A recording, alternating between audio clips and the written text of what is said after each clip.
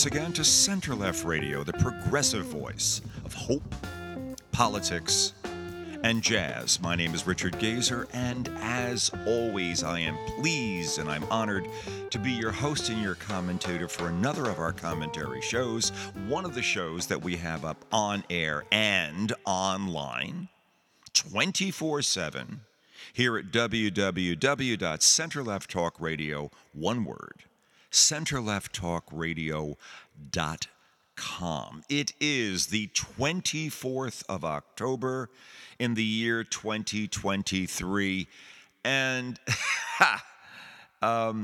it's really starting to feel like fall. The big difference for me, we got back to the States. I guess it was Thursday night. We flew in late Thursday night from Portugal. And the weather pattern, it took a day or so. There was a little rain there.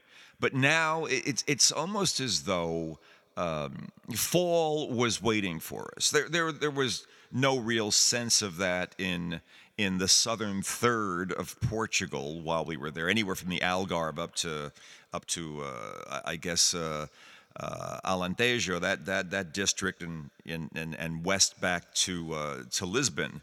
But fall is here in New York, and it's this wonderful time of year. I mean, if you could somehow dissociate the weather from everything else going on in the world, from the insanity of what is happening in the Middle East right now, from the madness but now almost normalized madness. I know that sounds weird, but that's exactly what this is becoming, of the ongoing Trump trials.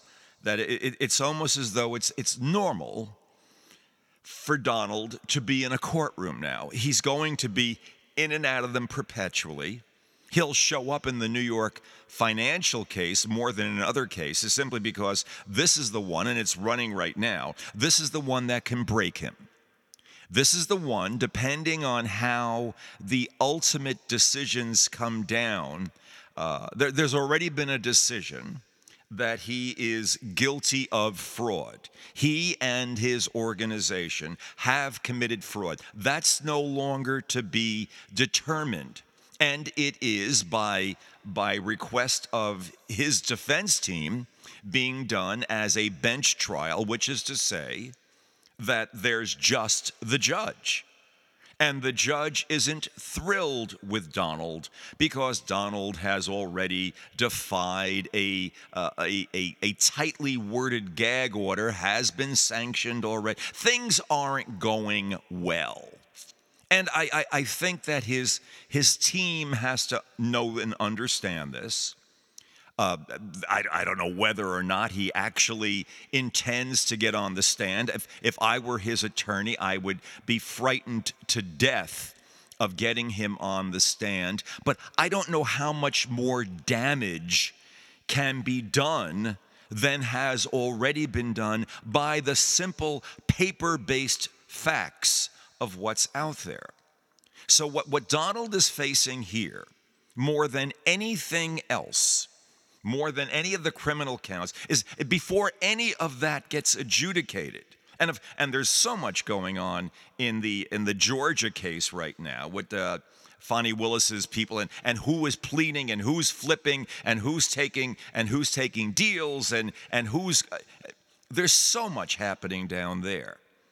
But the biggie from Donald's psychic perspective, from his imagery projection, from the whole thing that he spent a lifetime developing, this is actually, from his perspective, maybe not from the criminal law systems, that branch of the judiciary or that element of the judiciary, maybe not from that perspective, but from what's going on in this guy's warped brain.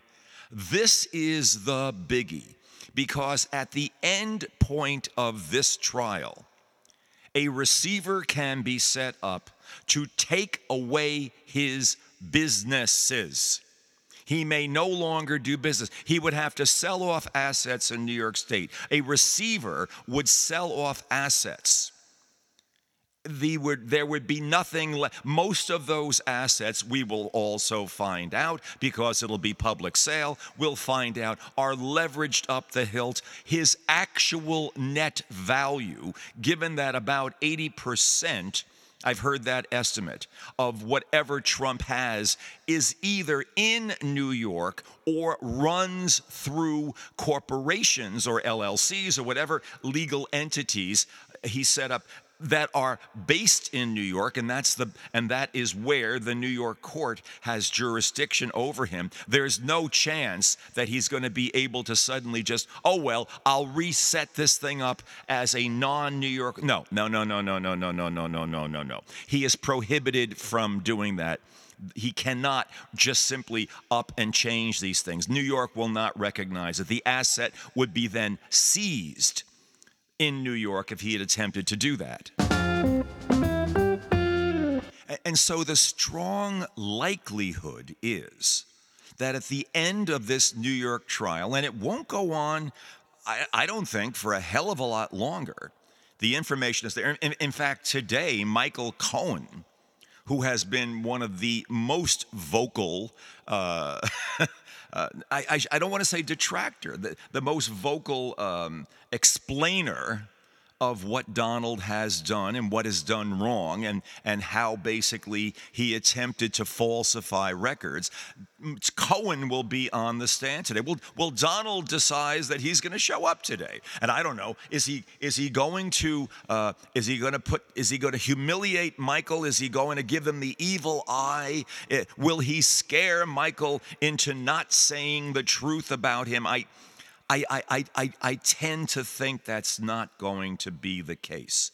Will Donald be able to contain himself when Michael basically rips him a few new orifices today from the stand? I don't know. Probably not. But let's see where all of this goes.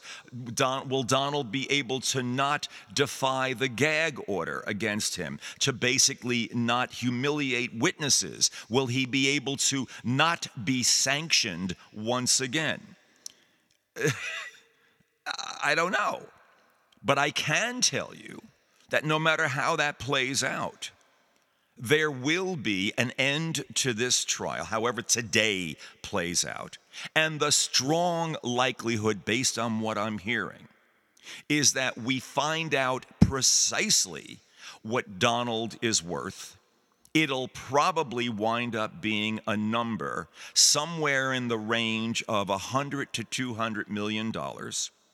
When you water everything down, and much of that will have to be paid in fines as everything else gets sold off.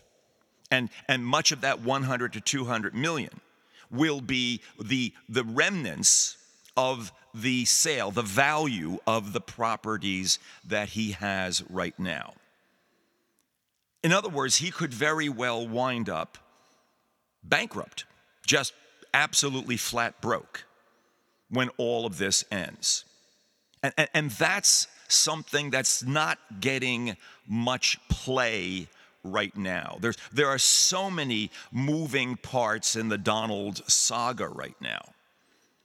Now that's one of them. So that puts his psychological perspective in perspective. That gives you a sense of what's driving his mindset right now. Of course, the criminal activities. Oh yes, we'll get to Israel and Hamas. We'll get there.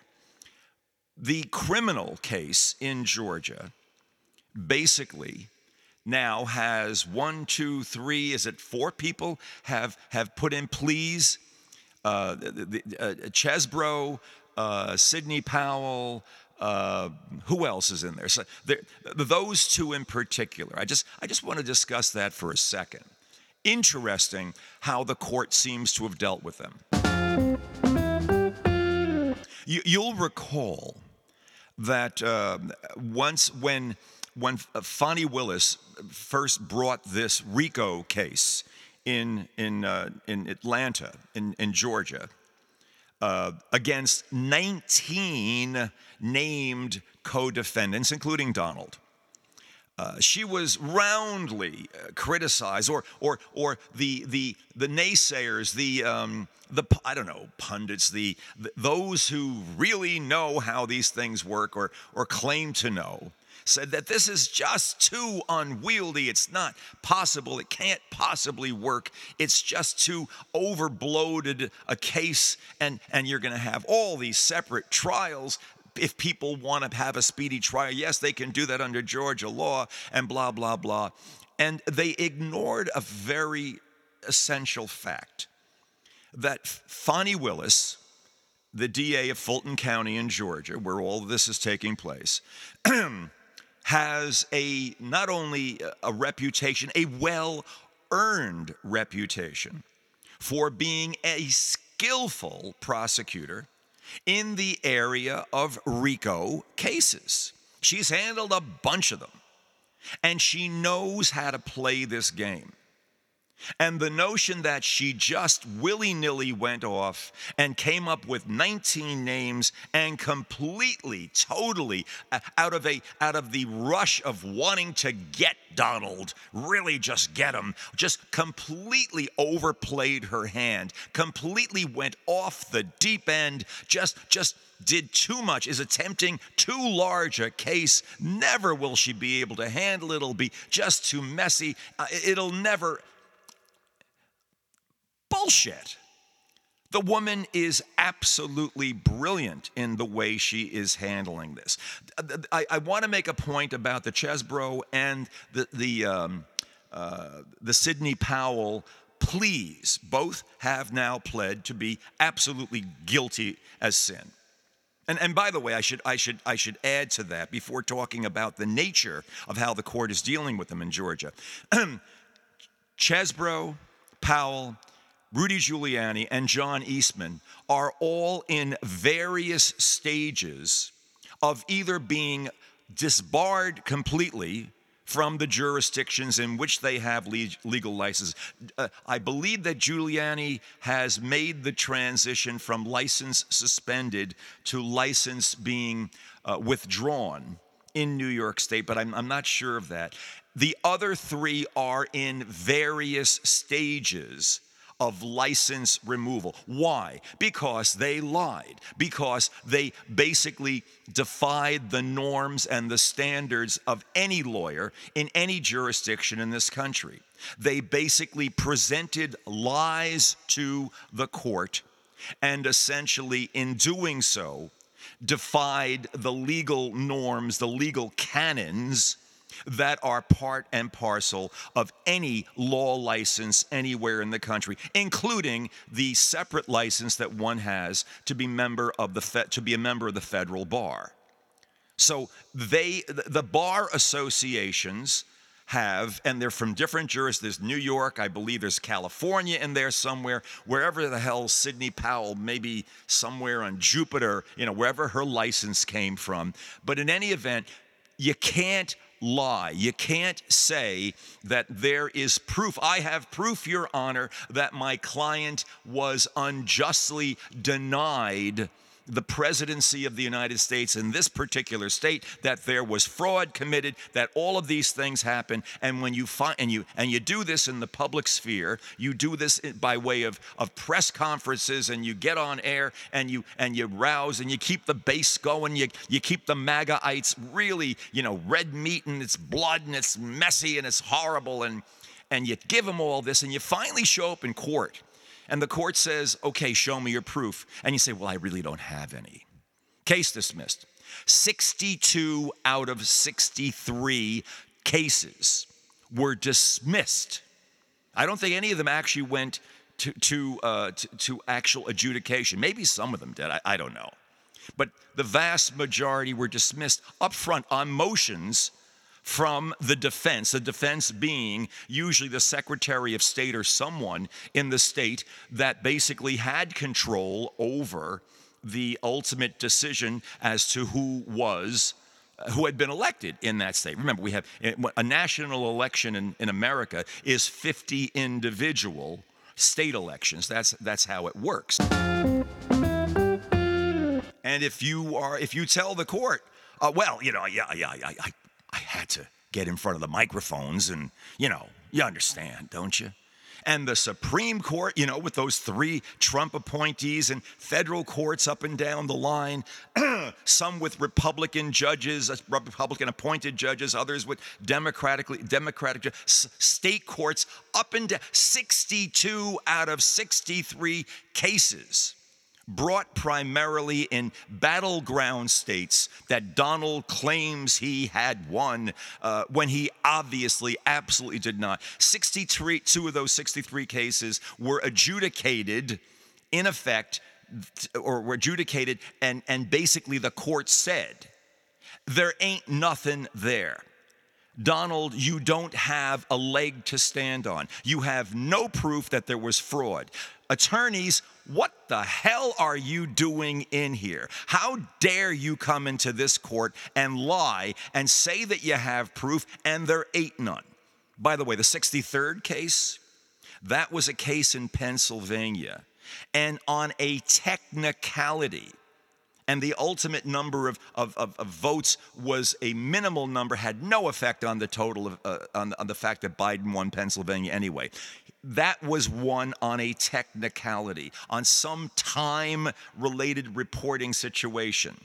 But there was no proof, or there was no adjudication that there was massive fraud anywhere. I saw something online. Someone passed this over to me a couple of days ago.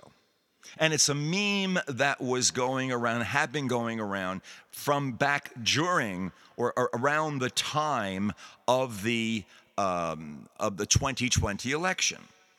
And it's got a picture of Albert Einstein on it.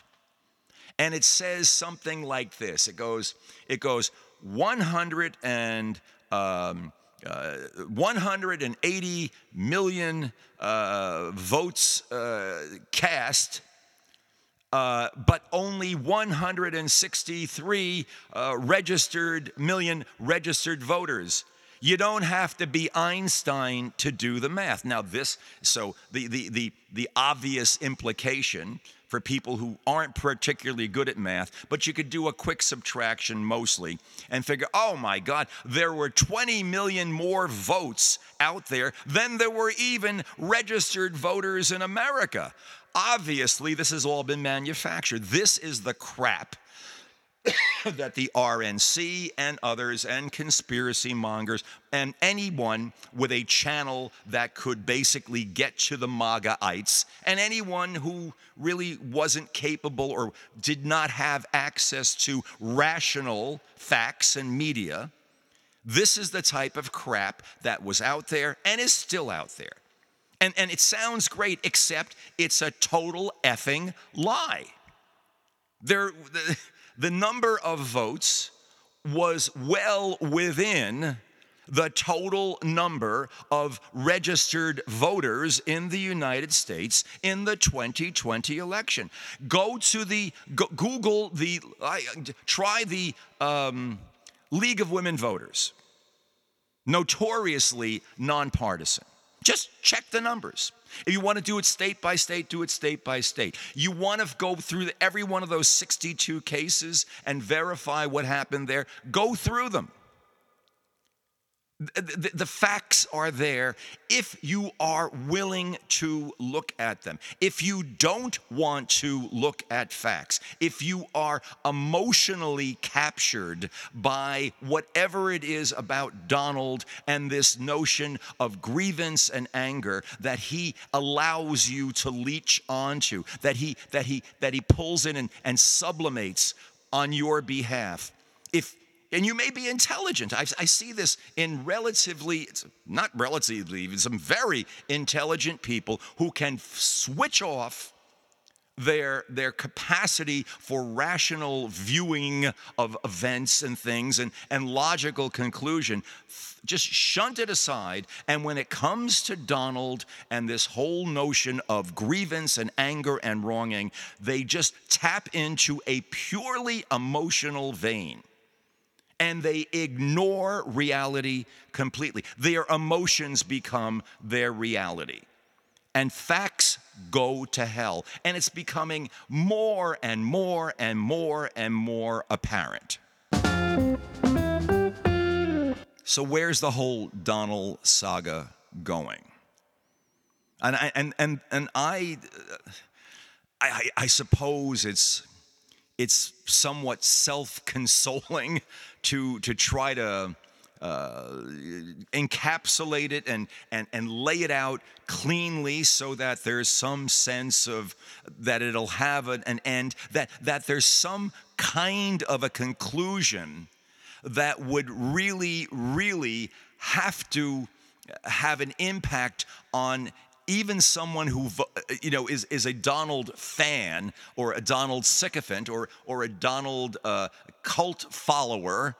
You can't just like him as a candidate. You have to get into this emotional thing. So, and that's a whole other story as to how so many Americans are able to be emotionally co-opted by a guy who's a crook, an obvious crook. Here's what I see. There will be the conclusion of the New York trial with the appointment of receivers for the properties that are represented by the different entities, the legal entities that are registered in New York State. In other words, any corporation, LLC, and Trump has 1 trillion of them.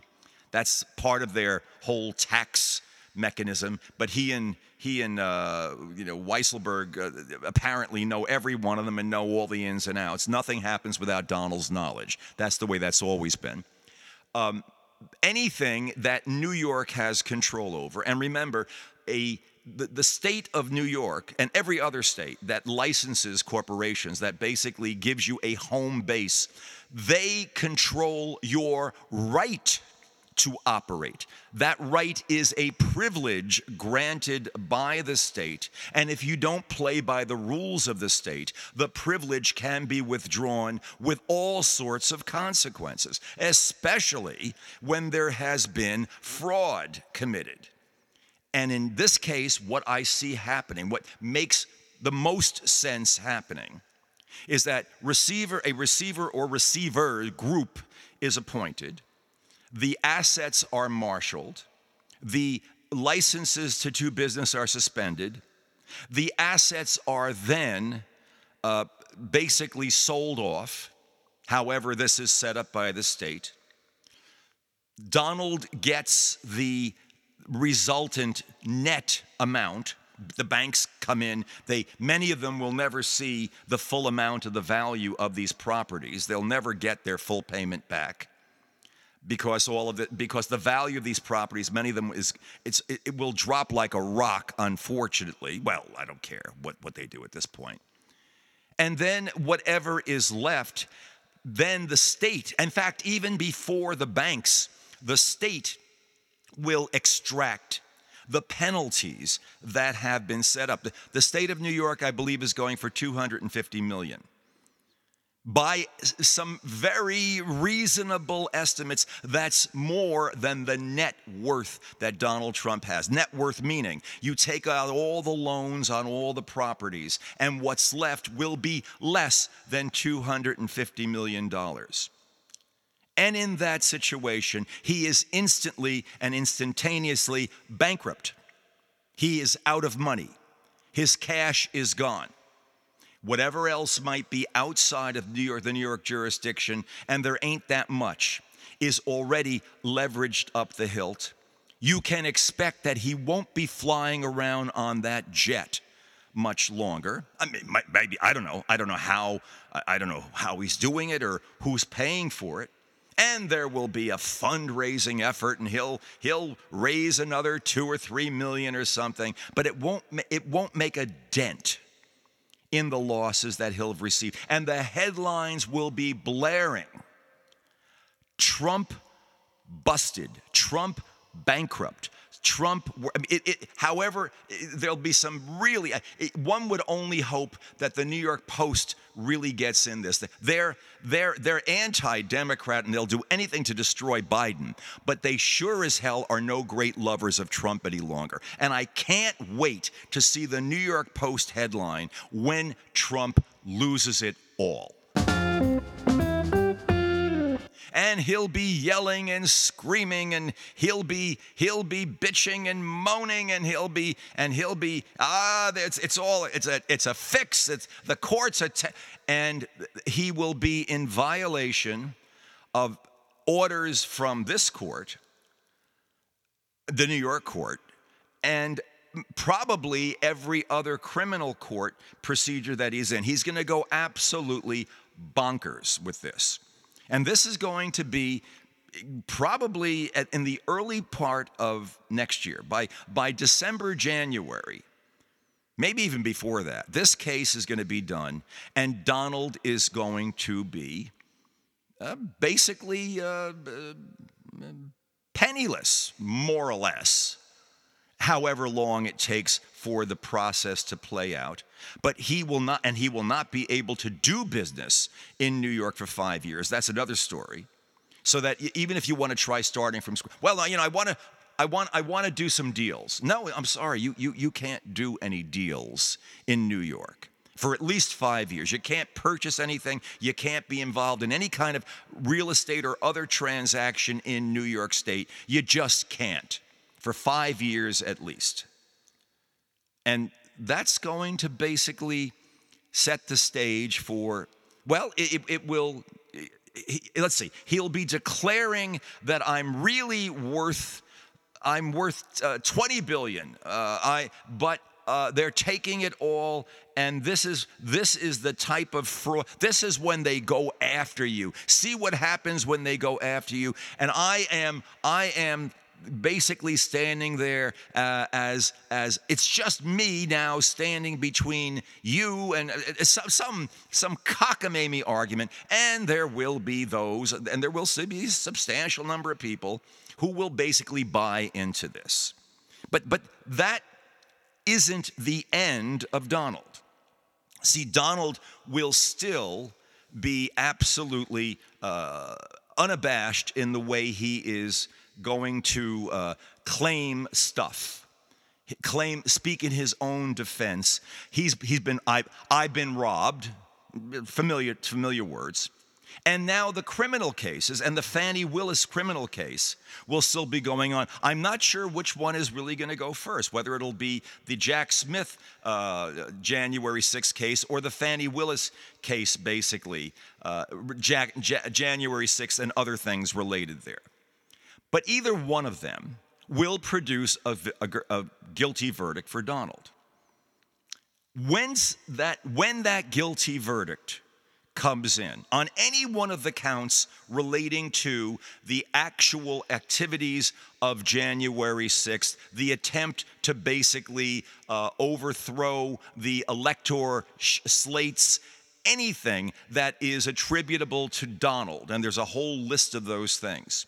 Any one of those things, when there's an adjudication, that is the moment that a group of secretaries of states from swing states, most of them, some of them Republicans, many of them Democrats, have already in the works a case that will be basically brought, or they will declare that Donald may no longer be on the ballot in those states because Section 3 of the 14th Amendment of the Constitution of the United States, which was passed in the wake of the Civil War to deal with insurrectionists who might otherwise want to get back into political power and play their games all over again, only worse.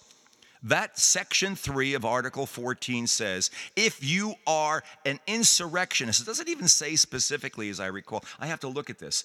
I don't know that it says that you have to be adjudicated an insurrectionist. But I think what I'm seeing is, otherwise this would have been brought already. They're waiting for an adjudication. They're waiting to have that platform to work from, at which point they will declare that Donald will not be a candidate.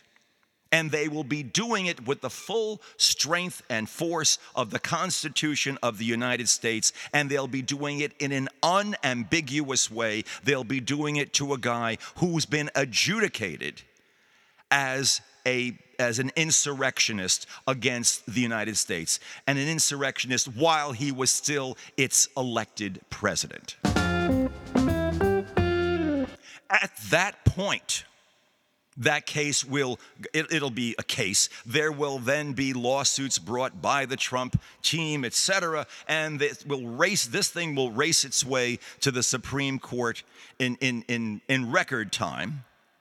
And even with the likes of a criminal piece of crap like Clarence Thomas and I'll do anything to get anything that I want from myself, Sam Alito, even with those two obviously voting in favor of Donald, there will be a majority decision. There will be at least 5, maybe 6 justices who will have no choice but to actually read the Constitution and recognize that this particular situation fits perfectly in it. Someone will say, well, it doesn't specifically say the president could be one of these people. It doesn't say that. It just says anyone. Well, but the president, that will be the only possible back out excuse. Donald will be off the ballot in key battleground states and maybe off the ballot in a number of others. That's how this situation plays out. And then the Republicans have to scramble and figure who will be their candidate. Okay? Get the sequence here. Donald goes belly up financially. There's a sight. There's a mental image. And not too terribly long after that is adjudicated on at least one of the counts in either the Fani Willis case or the January 6th Smith case, that basically attests to the fact that he is an insurrectionist, that he is guilty of attempting to overthrow the Constitution of the United States, to basically falsify records, to defraud any one of those things puts him within the purview of Section 3 of Article 14 of the Constitution. That case plays out at lightning speed, and the courts will have no choice unless they want to start another major, I guess they have no choice. They could attempt to say something like the court could refuse to grant certiorari because a lower court will have already said, yes, the secretaries of state have no right. So the Supreme Court must grant certiorari. The court must say, well, the court has the right to say, I'll review this case or I won't review this case. And to avoid the abysmal embarrassment of Alito and Thomas having to politicize something that is so crystal clear, that a criminal act which is prohibited by the third section of the 14th Amendment, which prohibits someone from running for public office. This has happened, it's all there, and then to have to deny it because, well, they have political, what the court, as abysmally viewed as it is by the American people right now, would be infinitely worsely viewed, as it were, if that were to happen. So I could also see that this would not receive certiorari, although it'd be kind of hard for the Supreme Court not to jump in and rule. I mean, just as a matter of its history, as a matter of getting involved in super important cases, it'd be hard for it to back away from this particular case. But it could. if push came to shove. And if it gets into the court, there's no rational way. There's always irrational ways. There's always emotionally bizarre ways. There's always invent law ways. That's a big one now for the court. They've overturned stare decisis, which is what came before. We base our decisions on prior decisions. They overturned Roe v. Wade by completely destroying the notion of stare decisis. But the likelihood is they would have a very hard time doing it.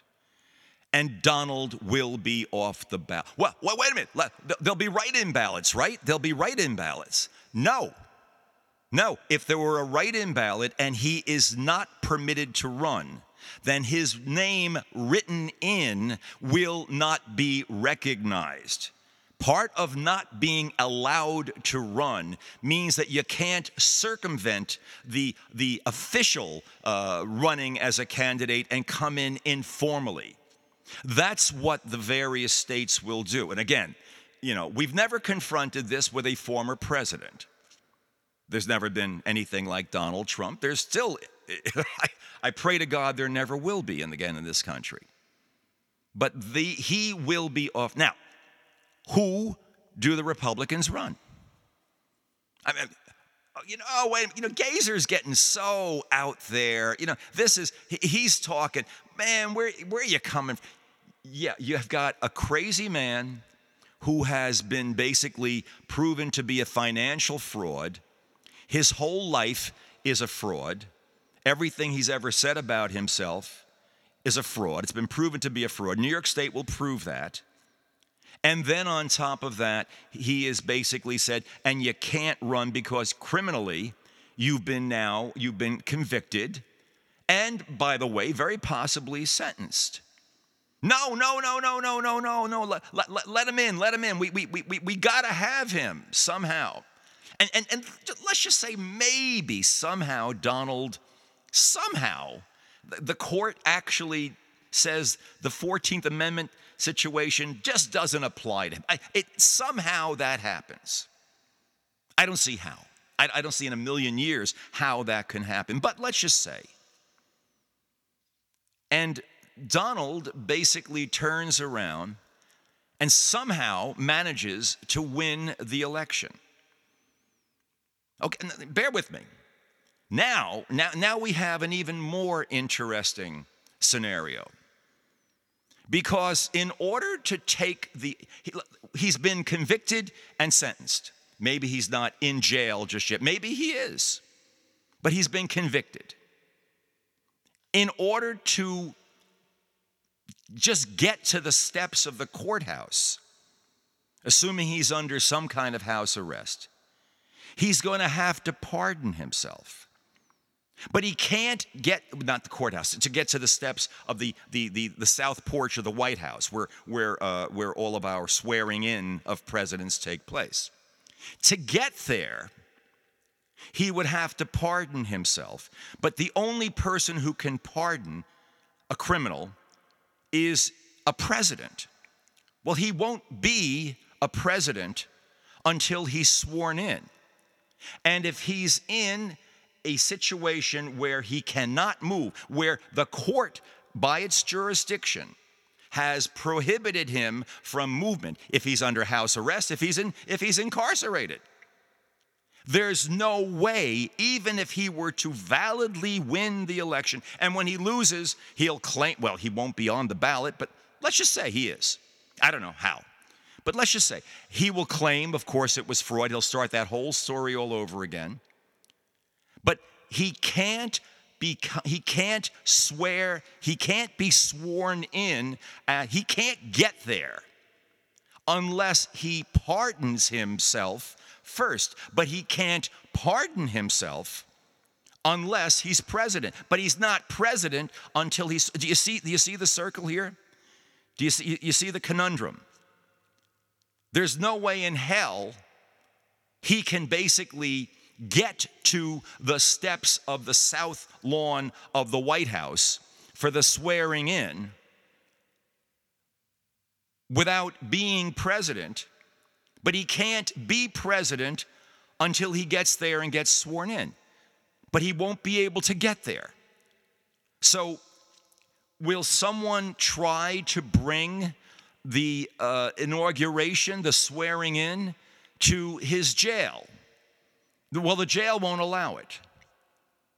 And then at that point, you get to the point where the disgust of many Americans will have reached the point of intolerance, where it will be as beyond disgusting.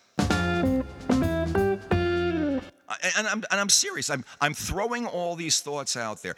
Whether this will ever come to pass in the way I'm saying it, I don't know. I'm giving you a pretty much worst case scenario, I suppose that's how you'd call it. That basically, if he's stuck in a prison or he's restricted, can't get to the South Lawn, and somehow managed to win the election, and that was actually validated, people, someone, somehow, some brainiac group within the Republicans, the same people who can't get a speaker of the House at this point, we might still be in that position by the time all of this gets to the election. I mean, I don't see where the hell they're going to get anybody until, of course, the Democrats tell them who that person would be, and there is basically a power-sharing arrangement. We've talked about this. I'm not going to talk about it again today. But someone will come up with the idea, let's go to the jailhouse and swear him in there, and then he will pardon himself out of jail. In so doing, destroying the entire judicial system of the country, destroying the criminal system of the country, destroying the entire notion of the presidency, destroying the entire notion of equal protection under law, of everybody being equal under the law. It would be the ultimate statement of constitutional joke.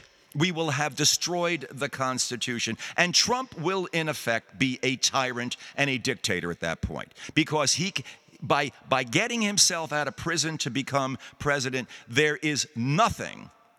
If that were permitted, there ain't nothing this guy can do, and he's already told us that if he were to get in this time, it will be a revenge tour. It will be a retribution process, and he will be in the middle of, he will have been just made a pauper, and now he's the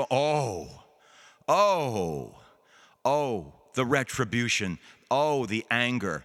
Oh, the things that will be front of mind for that guy. I go through all this with you just to, and again, I don't know how many Trumpians, how many MAGA people might be listening to this, but this is the reality. As bizarre as it may sound, it is a probability that components of this, of what I've discussed today, will come into play. Certainly, the legal decisions are almost a foregone conclusion at this point.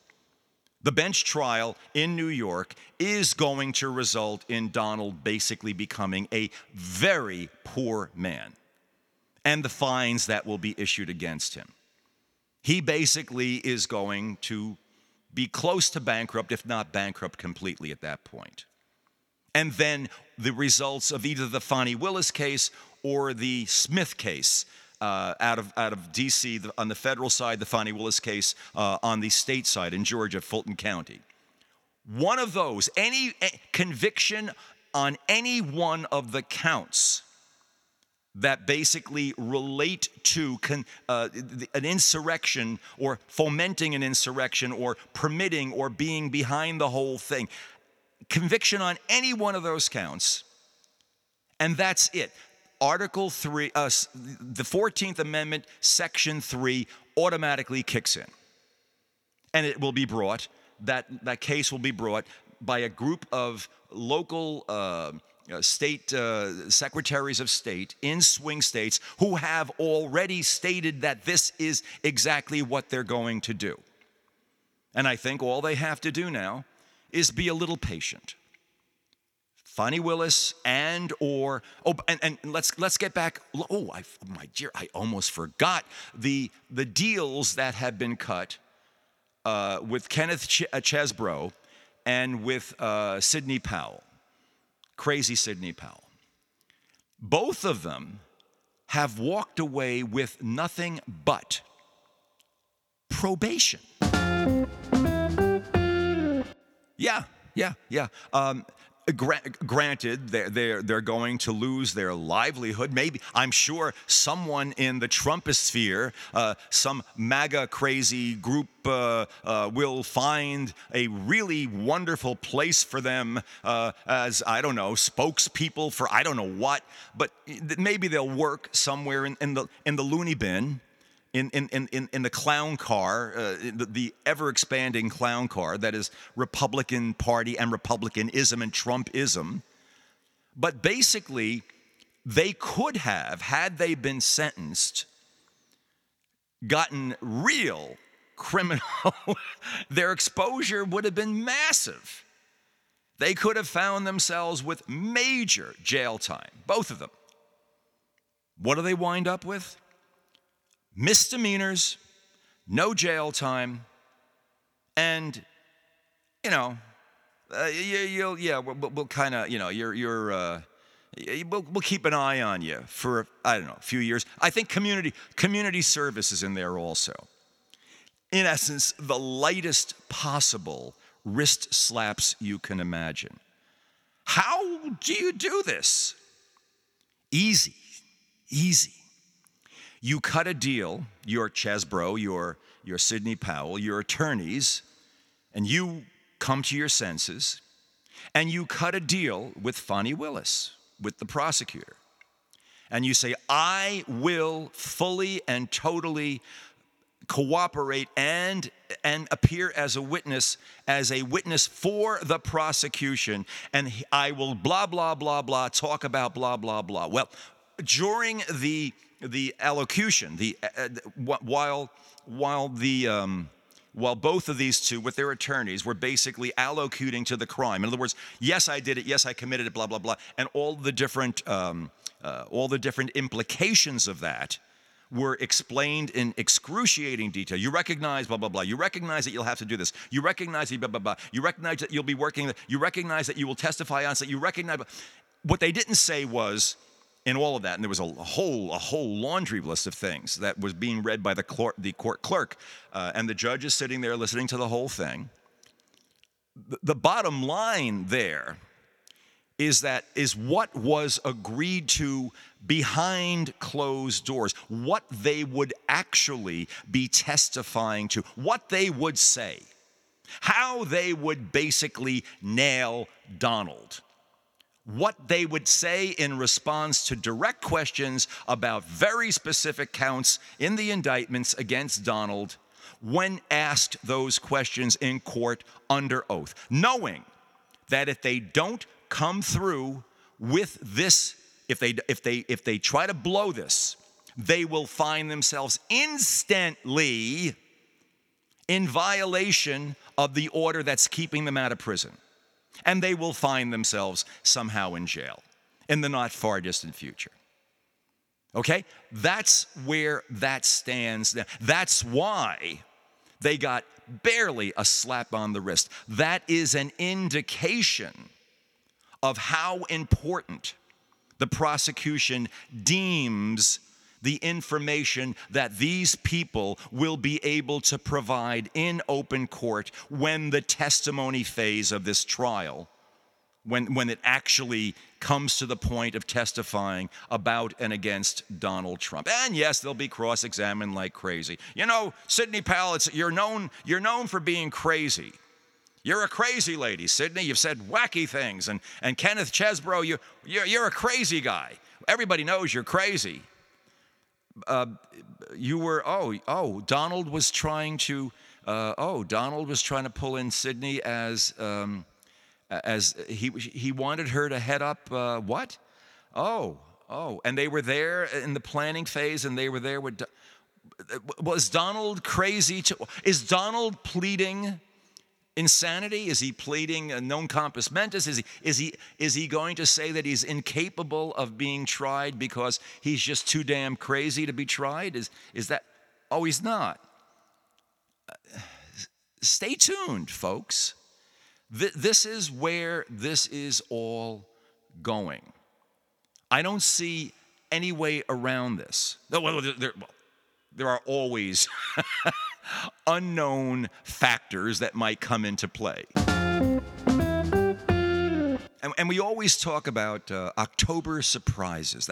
That was always a marvelous political definition of things that could happen during an election just before the November election. Well, you know and I know that we live in a country now where the electioneering, the running for office, especially at the presidential level, is a non-stop process. You are both the chief executive and running for office from the second you step into the Oval Office. It never effing ends.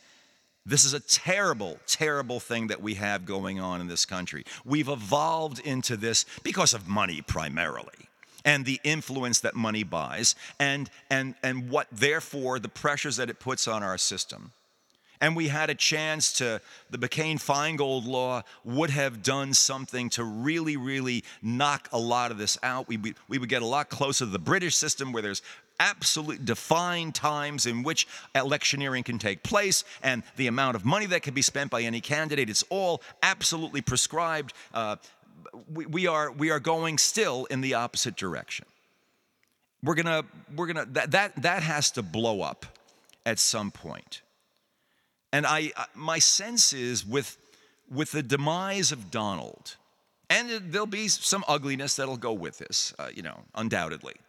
But with his ultimate demise, we're going to go through yet another period of soul searching. Now, all of this is within the context of what's happening in Israel and with Hamas right now, where things wind up going with this. Well, it's within that context for the moment. Other things will come and go. We are over a year away from the presidential election. Do you realize how different the world global stage will look? It changes, folks. It changes. Right now, today, Israel, Hamas, that's the thing. You've got I think otherwise well-meaning Americans and people all over the world feeling, Israel provoked Hamas. No, we did this in the last show. No, you don't go and you don't kill 1,400 people. You don't take 223 hostages, or whatever the number was. You can't just do that and say, you have to understand, says Hamas, not the people of Gaza. Allegedly they elected Hamas. There's no one else to elect. There's no one else there to fill the vacuum if Israel is able to get Hamas out.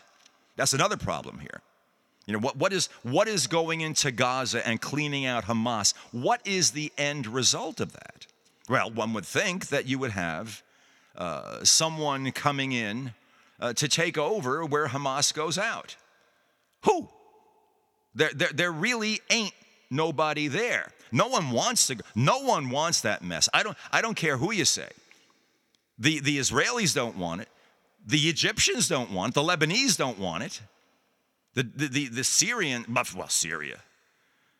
Really, there's no one who really wants to deal with Gaza. That's part of the problem.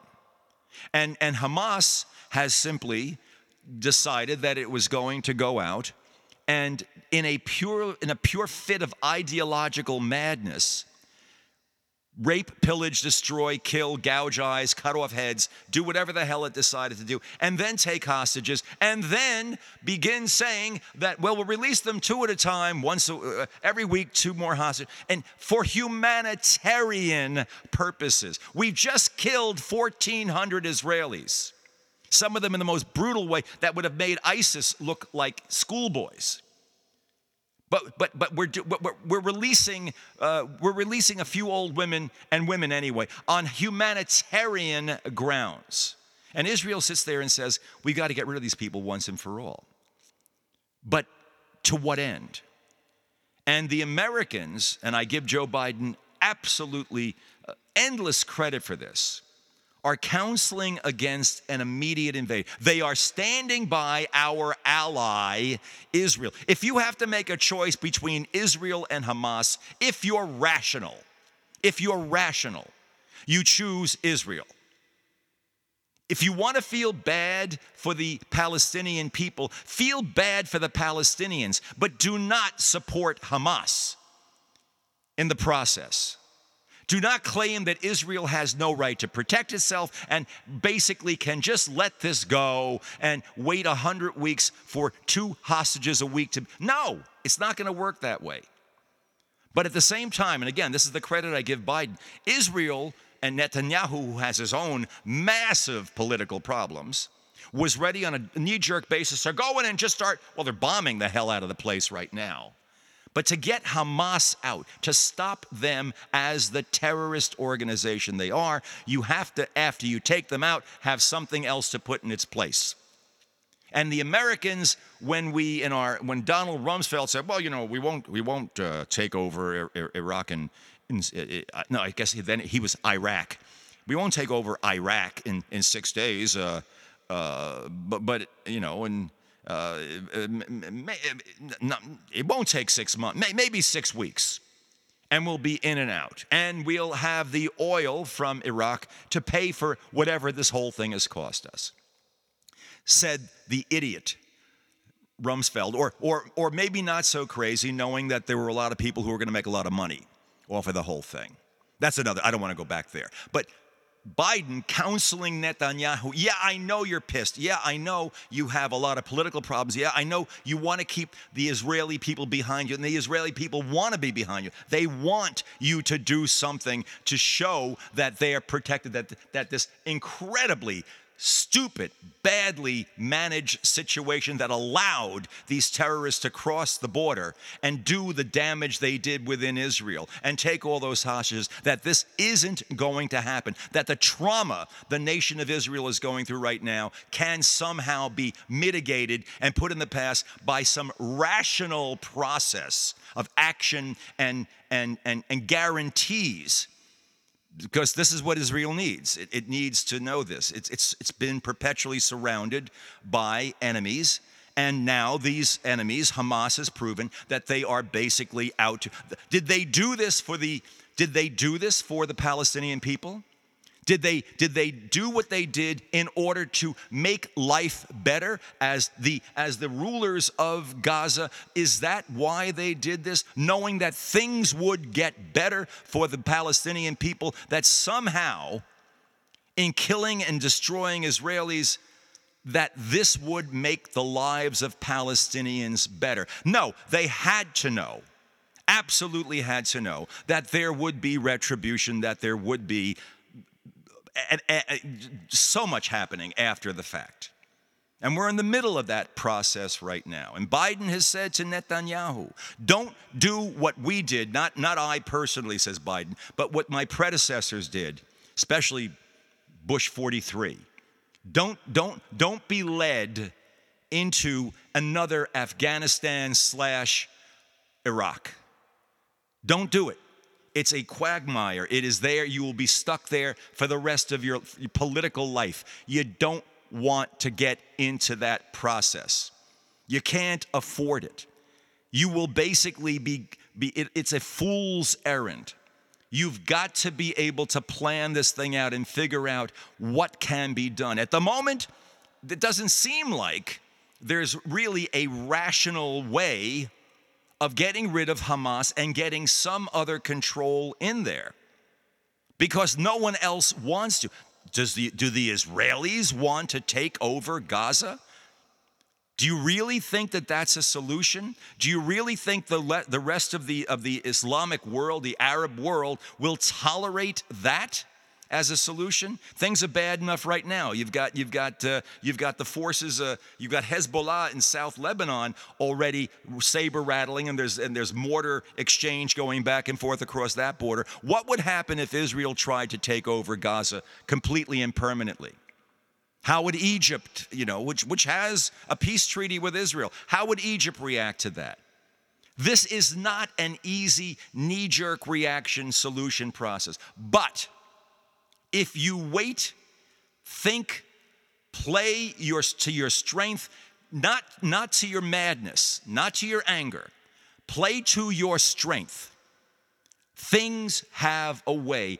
Opportunities for success in events like this have a way of presenting themselves.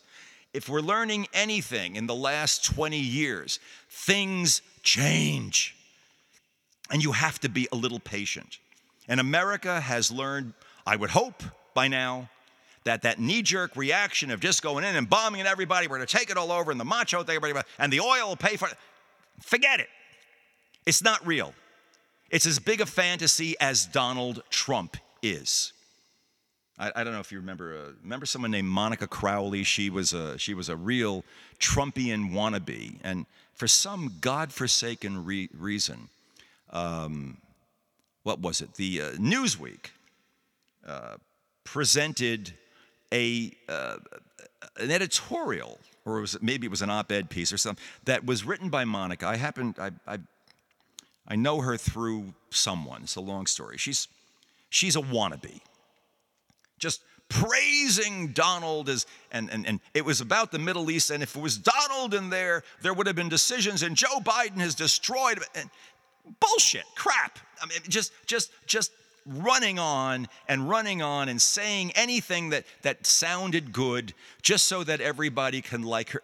You're going to hear this, although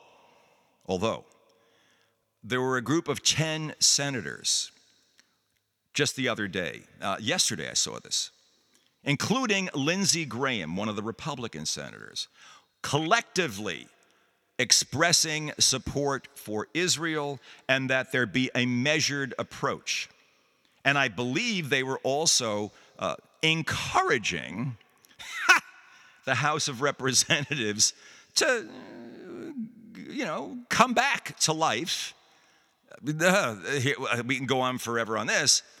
So that basically an aid package involving Israel and Ukraine, by the way, you can't pass these packages without the House. Any financial package basically is supposed to be initiated in the American House of Representatives.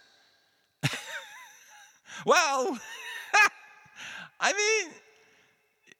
mean, things change. Things keep changing. At a minimum, we have to remain clear in our heads about what should happen, the direction in which things should go in order to improve the situation. We can't just get pissed off and angry and nuts. We have to develop some perspective. We can't be Trumpian-like in our need to feel grievance and anger towards the other side. We have to remember what justice looks like. We have to remember what the Constitution of this country looks like. We have to remember the things that are most important to us. Even when it seems as though everything is going absolutely haywire and how can any of this ever get resolved? It can. I know. Yeah, Gazer's just he's saying that he's on air and he's ex cathedra. No.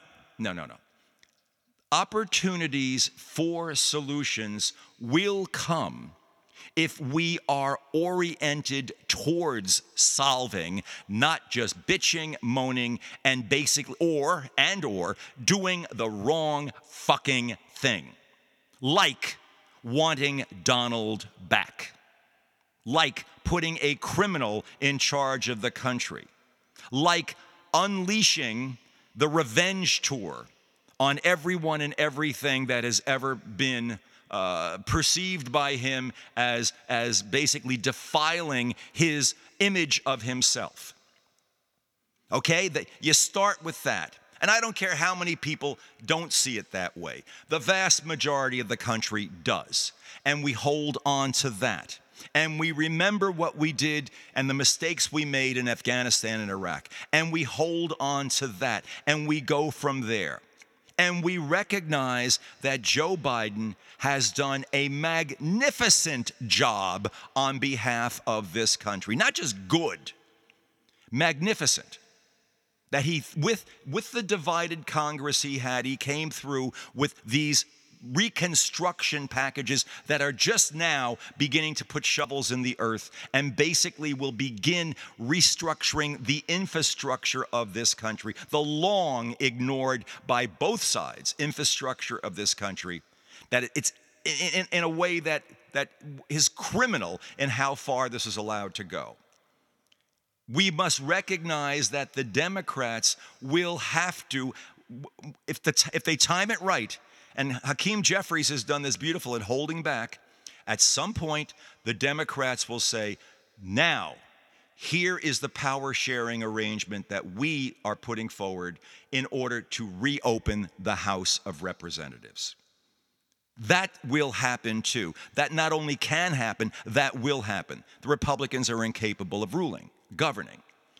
Remember all this. Keep this in perspective. Don't lose heart. Don't get crazy. Don't be pulled into the same, bloodthirsty emotional state that the Republicans generally are in. They've got a Donald Trump that is going to the dogs at this point.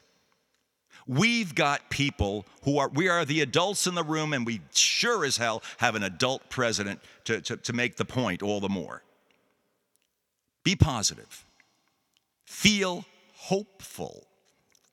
This is a trial period for this country, but we can get through this. We can do better. We will do better. We can also fail miserably. If we imagine all we can do is fail miserably, and the Trumpians would prefer that. Because if things are going miserably bad, well, why not have a miserable son of a bitch for president, bring Donald in, and at least his brand of misery is entertaining, a lot more entertaining. I don't know, it's an insane thought, but there it is. It would be one of the possible ways of looking at things in the event that we don't plan on being rational. Within the rational constructs possible for us, there are some very reasonable, positive things, and there are directions that the country can and should take. We have to talk about them. We've talked about them on today's show. You must think about this. Think positively.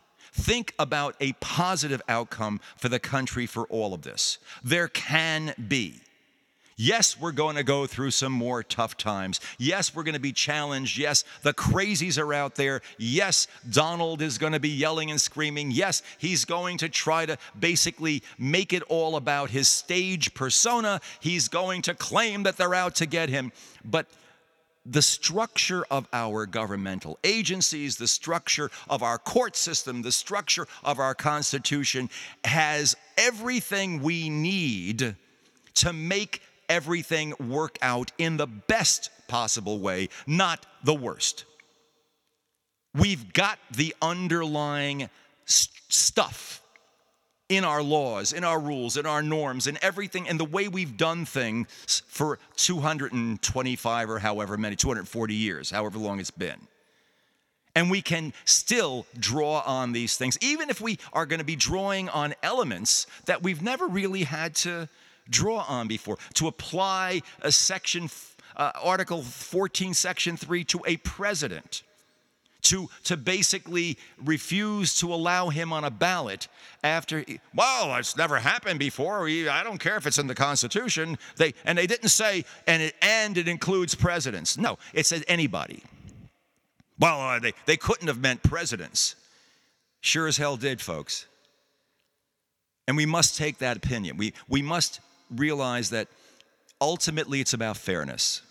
And this is something that Americans feel very, very strongly about. The grievance feeling that so many people who support Trump feel right now is because there is this false sense or a false narrative of unfairness based on conspiracy theories and everything else. But that plays to a much more fundamental sense of inadequacy, a sense of failure, a sense of not moving forward with the rest of the country that a lot of people share and have. But that's not who we are. They're wrong. No, they're not wrong in feeling bad about their lives, but they're wrong in what they've chosen or how they've chosen to express it and who they've chosen to lead them through it. They've been absolutely duped. The way out of this sense of inadequacy is basically to do, to perform, to try harder, to move forward, to make use of, dare I say it, government programs designed to move people forward. Oh no, it's the government's out to get us. No, it's just me standing between you and the government. And on and on. We can do better. We must believe we can do better. We must have an image in our mind of what better looks like. And then we must do. Like Arjun in the Bhagavad Gita, you must do. Whether you like it or not, you must do. If it means basically going head to head with the Trump forces in an appropriate political form, then we do it. You don't back off. You do it. If it means calling Trump out, you do it. You don't just back away from these things. But you think. You do these things logically, you do them reasonably, you do what's best for the country. And we can. And we can actually even do it in a more unified group sort of a way. We can come together more and more. We can't just simply be angry at the other side.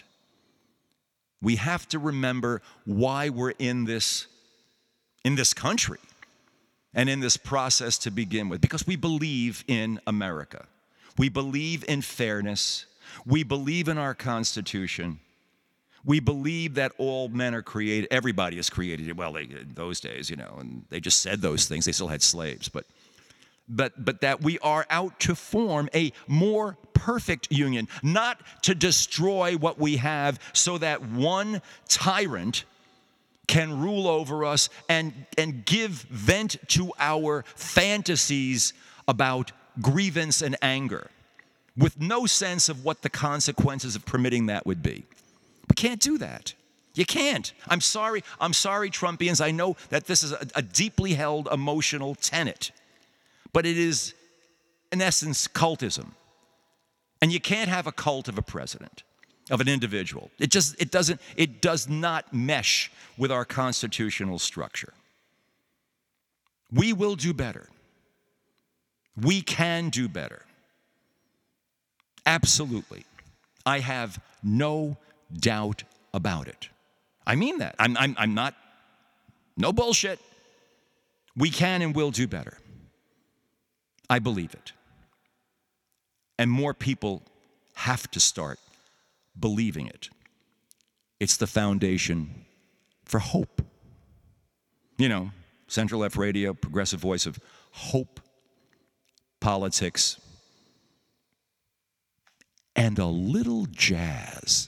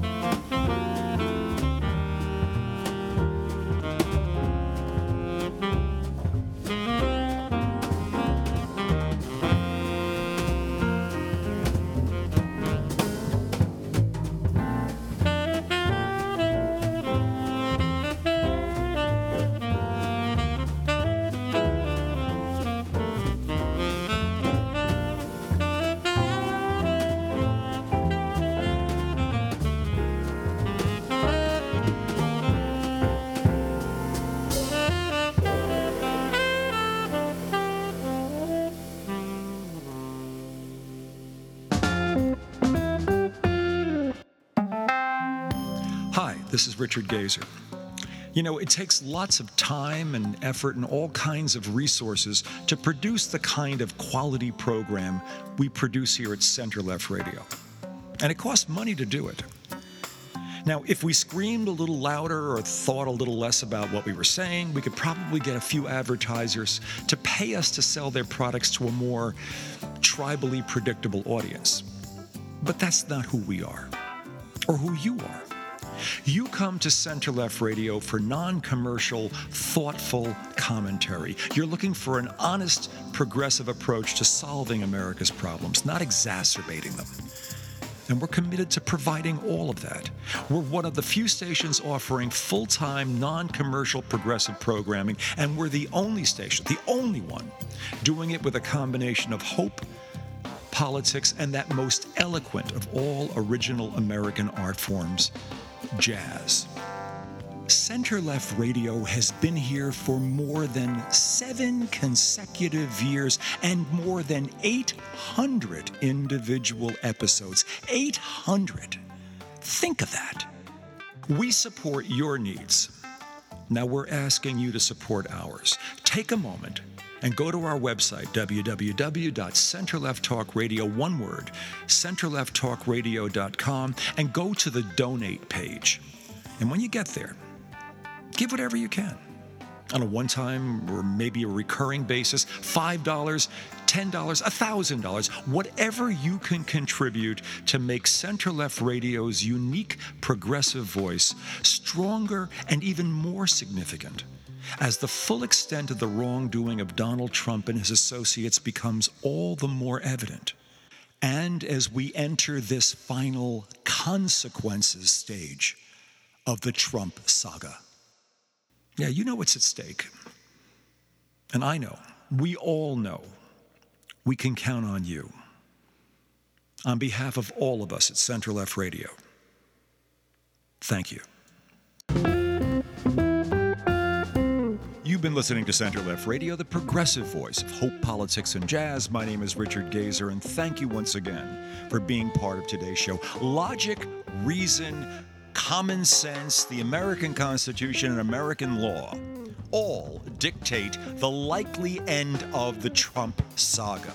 It will be with him convicted and paying for his crimes. Now, we can focus on that, or we can focus on building an even bigger clown car than the Republicans have to simply compete with their madness. I prefer to focus on reality.